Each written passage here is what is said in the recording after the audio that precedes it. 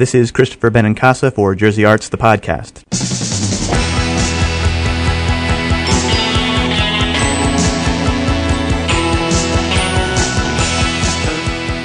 Today we're speaking with cultural critic and professor of American Studies at Trinity College, Lou Masur.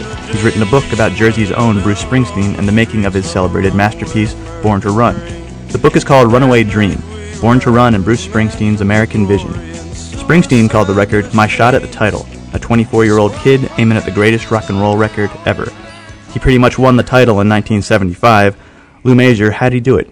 He did it with a lot of hard work, is how he did it. He had a tremendous amount of pressure going into the studio. It's hard to imagine that Springsteen might not have succeeded, but the fact of the matter is he had had 2 albums that come out. He was a critic's darling, but they didn't sell. And it was a business back then, just as it's a business today. So he went into the studio with all of this pressure, wanting to succeed and wanting to make the best record ever made and having tremendous amounts of ambition and talent and trying to figure out just how to do it. What was it about his approach that set him apart from the rest? What made this record such a success? What was the secret ingredient, I guess? Well, there's always a certain kind of magic, and it's hard to dissect.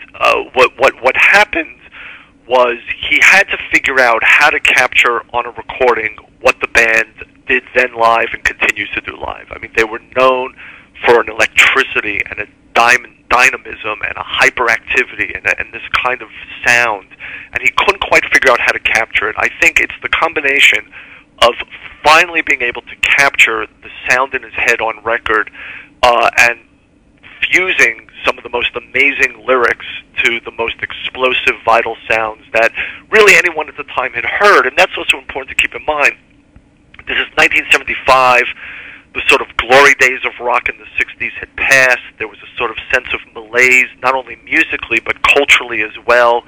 And this album just explodes onto the scene, and it reminded people of the original promise of rock and roll, which is the promise of liberation, the promise of feeling free. And it made people want to move at a time when they really hadn't felt that way in a long period. And as we were setting this interview up, Bruce Springsteen, the boss himself, was in the midst of a string of performances in which he was playing the entire Born to Run album live at a bunch of concerts. And living in New Jersey and working for New Jersey Public Television and Radio, I know a handful of people who dutifully attended, and you told me, Jersey guy that you are at last Friday's concert. I was there for the performance of Born to Run in its entirety, which for me was just a very special, magical moment. Understand that I've just written a book really about the entire album and how that album is the foundation album for understanding all of Springsteen's work since 1975. Springsteen himself has said that the album establishes the themes that he would continue to work on.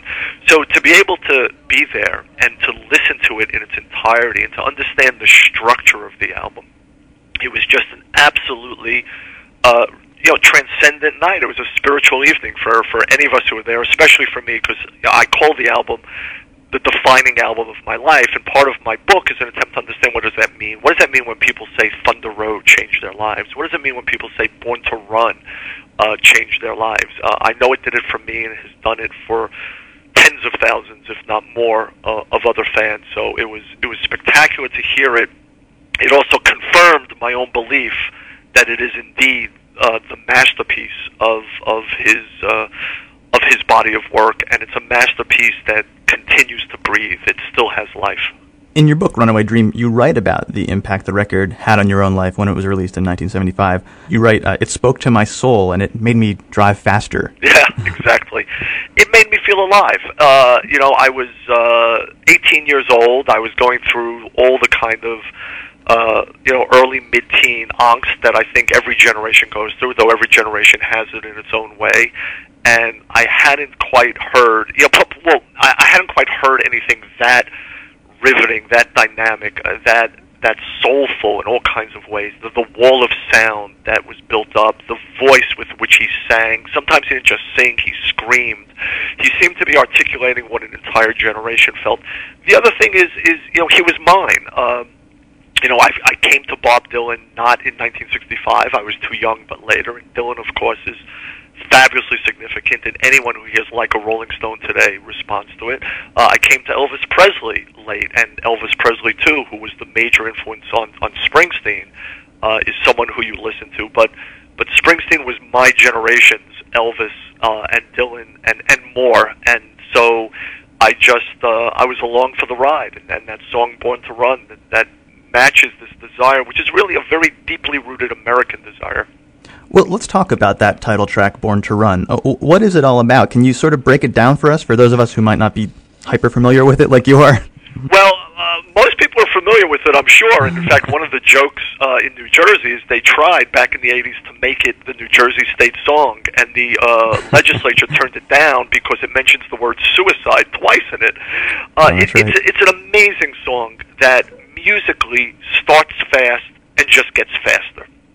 So there's tremendous amounts of layering going on. The sound, it's unlike any other song in all kinds of ways.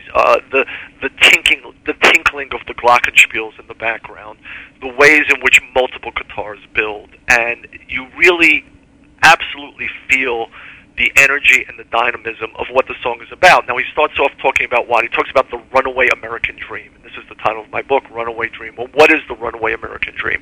Well, it's a double meaning. It's the dream of escape, which runs deep in American culture. Huck Finn lighting out for the territory. Others on these kinds of journeys of self-discovery. Jack Kerouac's On the Road. You name it, and it's a common trope. But here he is, and it's not just about that journey of escape alone. It's about the search for love, right? That's the message. So the song starts out, every day I sweat it out on the streets of this runaway American dream. The days are lethal. The nights represent freedom, and he wants to get away. He wants to get away from a town, he says, that rips the bones from your back. It's a death trap. It's a suicide rap. We've got to get out while we're young. And that sense of youth runs through the album as well. And ultimately, the song comes around to he and Wendy, the name of the girl in the song, wanting to just go off and find out whether love is wild, love is real. That's the journey. That's the passion. That's the romantic ideal. It's very hard not to feel that and desire it and want it.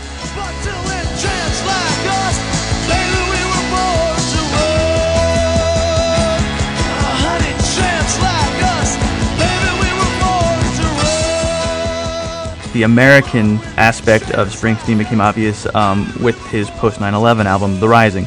And more than a few articles at the time recounted this personal anecdote from Springsteen. It was just after the September 11th terrorist attacks. I'm sure you've heard this. And he was walking or driving around somewhere in New Jersey with no plans to record a big new record. And some guy sees him and shouts, "Bruce, we need you." That's right. And next thing you know, the E Street Band is back together to deliver The Rising to the world. What's that about? It's about really the transformation of Bruce into a really significant public figure and public icon, moving beyond just the boundaries of being a significant rock figure into something greater than that. And it's not just American, of course. It's also he has an international audience, and in some ways his fans in Europe are even more rabid than his American fans. So it's American, but it's about being human. It's about this sense that he was singing to matters of the soul. And this is one of the things that I say. I teach a course at Trinity on Presley, Dylan, Springsteen, and the basic theme is this: Presley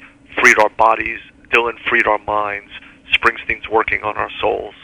And that's part of what that response is about, is that sense that at this time of kind of loss and confusion, there's a hope for some kind of text, some kind of person who can figure out how to give some sense of recovery, of hope, of dynamism. He premieres this song, My City of Ruins, at the concert for 9/11 a couple of nights later, and everybody was blown away. They thought, "Oh my goodness, how did he write this so quickly?" Of course, he had written it years earlier, and it's really about Asbury Park.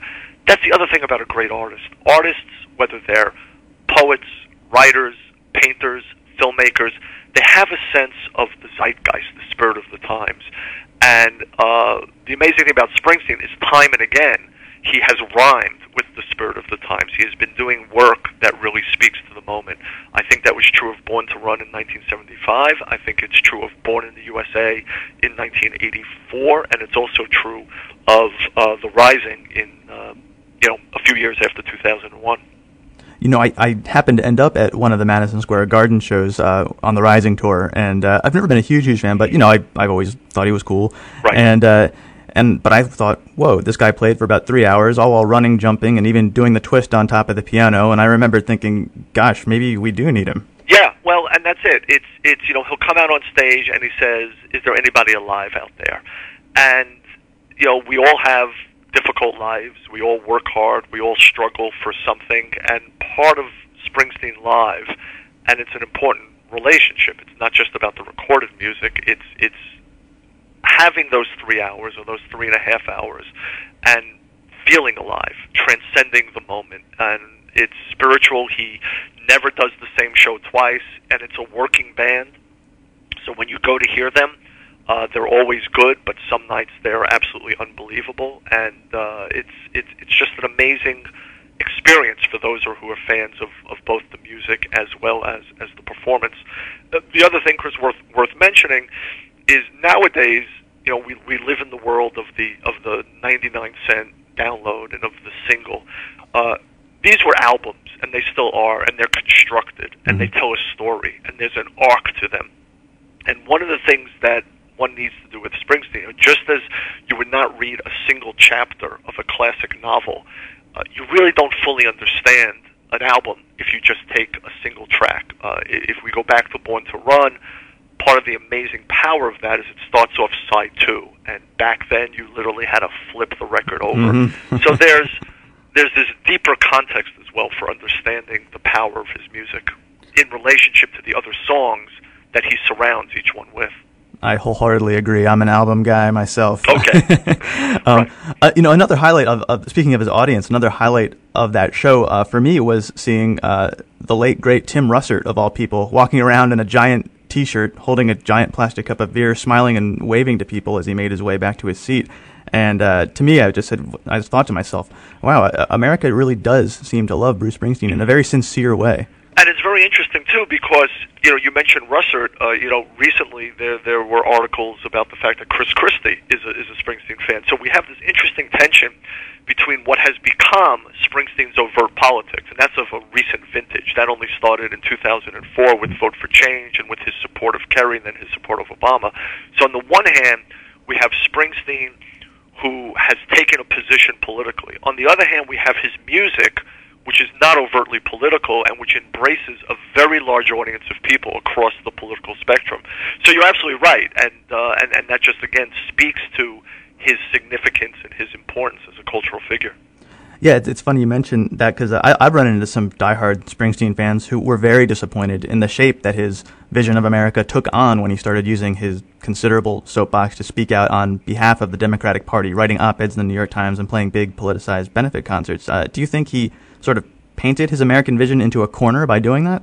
No, I don't think so, because I think it's a very generic American vision. It's a powerful one. He said in that article, Chords for Change, he wants to try and realize the America we all carry in our hearts. It's a beautiful phrase. And so when he's out there talking, what are the values that he's talking about? I mean, he's talking about opportunity. He's talking about equality. He's talking about justice. He's talking about them as sort of general principles that very few of us would disagree with. Now, how to achieve those things may be the sticking point, but for a long time, Springsteen avoided it, and in some ways he was drawn into it. This goes back to Born in the USA, when Ronald Reagan comes along and tries to appropriate Springsteen as a symbol of just a kind of mindless patriotism. And Springsteen is forced to say, hey, wait a minute, you don't understand my music, you don't really understand this song, because if you listen to Born in the USA, sure, the chorus may sound like it's the gospel of patriotism for America, but the verse is all about the blues, right? It's all about the sort of loss of America post-Vietnam. So he was sort of drawn into, in many ways, as much as he just sort of let out on having to sort of make a statement about what relationship his music and the characters in his music has to the idea of this lost American vision, this lost American dream, and that, to bring it back to what we were talking about, this notion of a runaway American dream. It's not just running away, it's the dream itself that has run away. It has eluded us, right? We live in this culture that says, all of us can make it, all of us can get ahead, but somehow it's not true, and there's a deep, deep, deep part of him that wants to sort of recover that and try and make people realize that we all have a responsibility to work to realize that American dream. Another big song from Born to Run is Thunder Road. Never a single, but revered by fans. What's so special about that track? What's that one about? Well, and you mentioned Tim Russert, revered by Tim Russert. In fact, after Tim Russert tragically died, Springsteen from Europe played Thunder Road and dedicated it to Russert and his family. The song, by many, is considered the greatest song in his canon, topping even Born to Run. If you look at polls, there's a radio station in New York, WFUV. They have a poll all the time. Fans vote Thunder Road #1. What is that all about? Well, it's just a stunning, gorgeous invitation to experience, and it's impossible not to sing the lyrics along. It's where he name checks Roy Orbison early in that song, and he said he always wanted to sing like Roy Orbison. So it's about loneliness, and it's about the loneliness that we all feel, but on the other hand, this hopefulness, and that hopefulness is going to be found in the search for love, in finding someone, in pulling out of here to win. Musically, what that song does, it's like a wedding march. It's a processional. It opens the album. It invites us along on this journey. So both lyrically and musically, it is just a triumphant song. And that ending, that long piano and guitar, you just feel yourself bouncing down the road, pulling out to win, pulling out for love. It's pretty amazing. And and when he does it, when he does it live, that harmonica opening, the piano closing, that's a very interesting thing to talk about. Again, I keep mentioning music over and over because I'm a cultural historian, but we have to always remember that these are songs, not poems, that there's a musical architecture to them, and to only focus on the lyrics, and the lyrics are stunning, and he worked them and worked them and reworked them. One of the things I do in the book is I talk about some earlier versions of these songs and other ways in which he recorded these songs. That's a very important part to understanding what's going on here and why ultimately they succeed in the way that they do. The screen door slams, Mary's dress waves. Like a vision she dances across the porch as the radio plays. Roy Orbison singing for the lonely. Hey, that's me and I want you only. Don't turn me home again, I just can't face myself alone again. It's interesting that you mentioned the difference between songs and poems because just a while back I did an interview with the poet Paul Muldoon and his rock band Racket. He does a rock band, and in addition to being a Pulitzer Prize winning poet and editor at the New Yorker, and it came up that every year they push to get Springsteen an honorary degree from Princeton University. So here you have this big-time poet from Ireland starting a rock band in New Jersey and going out of his way to get the boss an Ivy League degree. And I thought that was great. Perfect. Yeah, that all fuses together nicely, and I suspect Springsteen will turn that degree down, but who knows? Now, you've compared Springsteen to Woody Guthrie and Walt Whitman. I get the Guthrie connection, but tell me about the Walt Whitman connection. Well, the Walt Whitman connection is this notion of singing for America. Whitman's poetry from Leaves of Grass, his essays, Democratic Vistas, his democratic vision of embracing the common soldier. Whitman worked as a nurse in the hospitals during the Civil War. So both, Whitman's place in 19th century American culture, again, as a voice for the outcast, for the common man, for the underprivileged, that's the sort of line of connection. And, to listen to Springsteen on Nebraska, to listen to Springsteen on The Ghost of Tom Joad, he has multiple personas and identities. We've spent some time talking about Bruce, the rock star, but he also has this kind of folk, if you will, tradition as well, as shown during the Seeger sessions, as shown in his own interests in Guthrie through Tom Joad and in other ways. So there are a lot of different veins, and I think that's this kind of deeper connection to democracy with a small d. So, as you write in your book, almost 35 years after Born to Run was released, the record continues to be relevant to people of all ages and to new generations. And I guess my last question is, what kind of artist can make a record like that?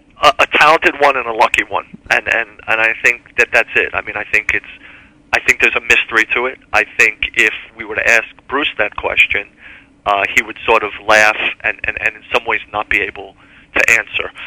What we do know, and one of my favorite quotes from him about the song and the record is this. He says, "It was a record of enormous longing, and those emotions and desires never leave you.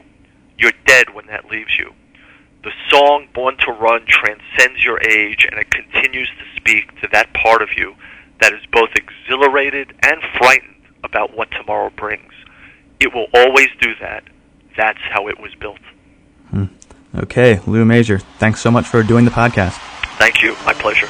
The book is called Runaway Dream, Born to Run, and Bruce Springsteen's American Vision, out on Bloomsbury Press. It's about the making of the album Born to Run, possibly the biggest cultural export New Jersey ever produced. For more information about the arts in New Jersey, visit jerseyarts.com. This is Christopher Benincasa for Jersey Arts, the podcast. In the day we sweated out on the streets of a runaway American dream. At night we ride through mansions of glory and suicide machines, sprung from cages on Highway 9, chrome wheel fuel injected on, stepping out over the line. Baby, this town rips the bones from your back.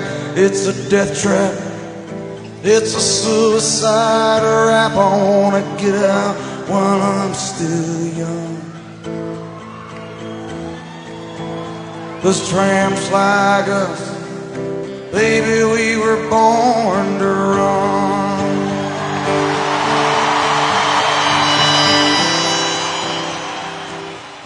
Jersey Arts, the podcast, is a production of State of the Arts, NJN's weekly art show.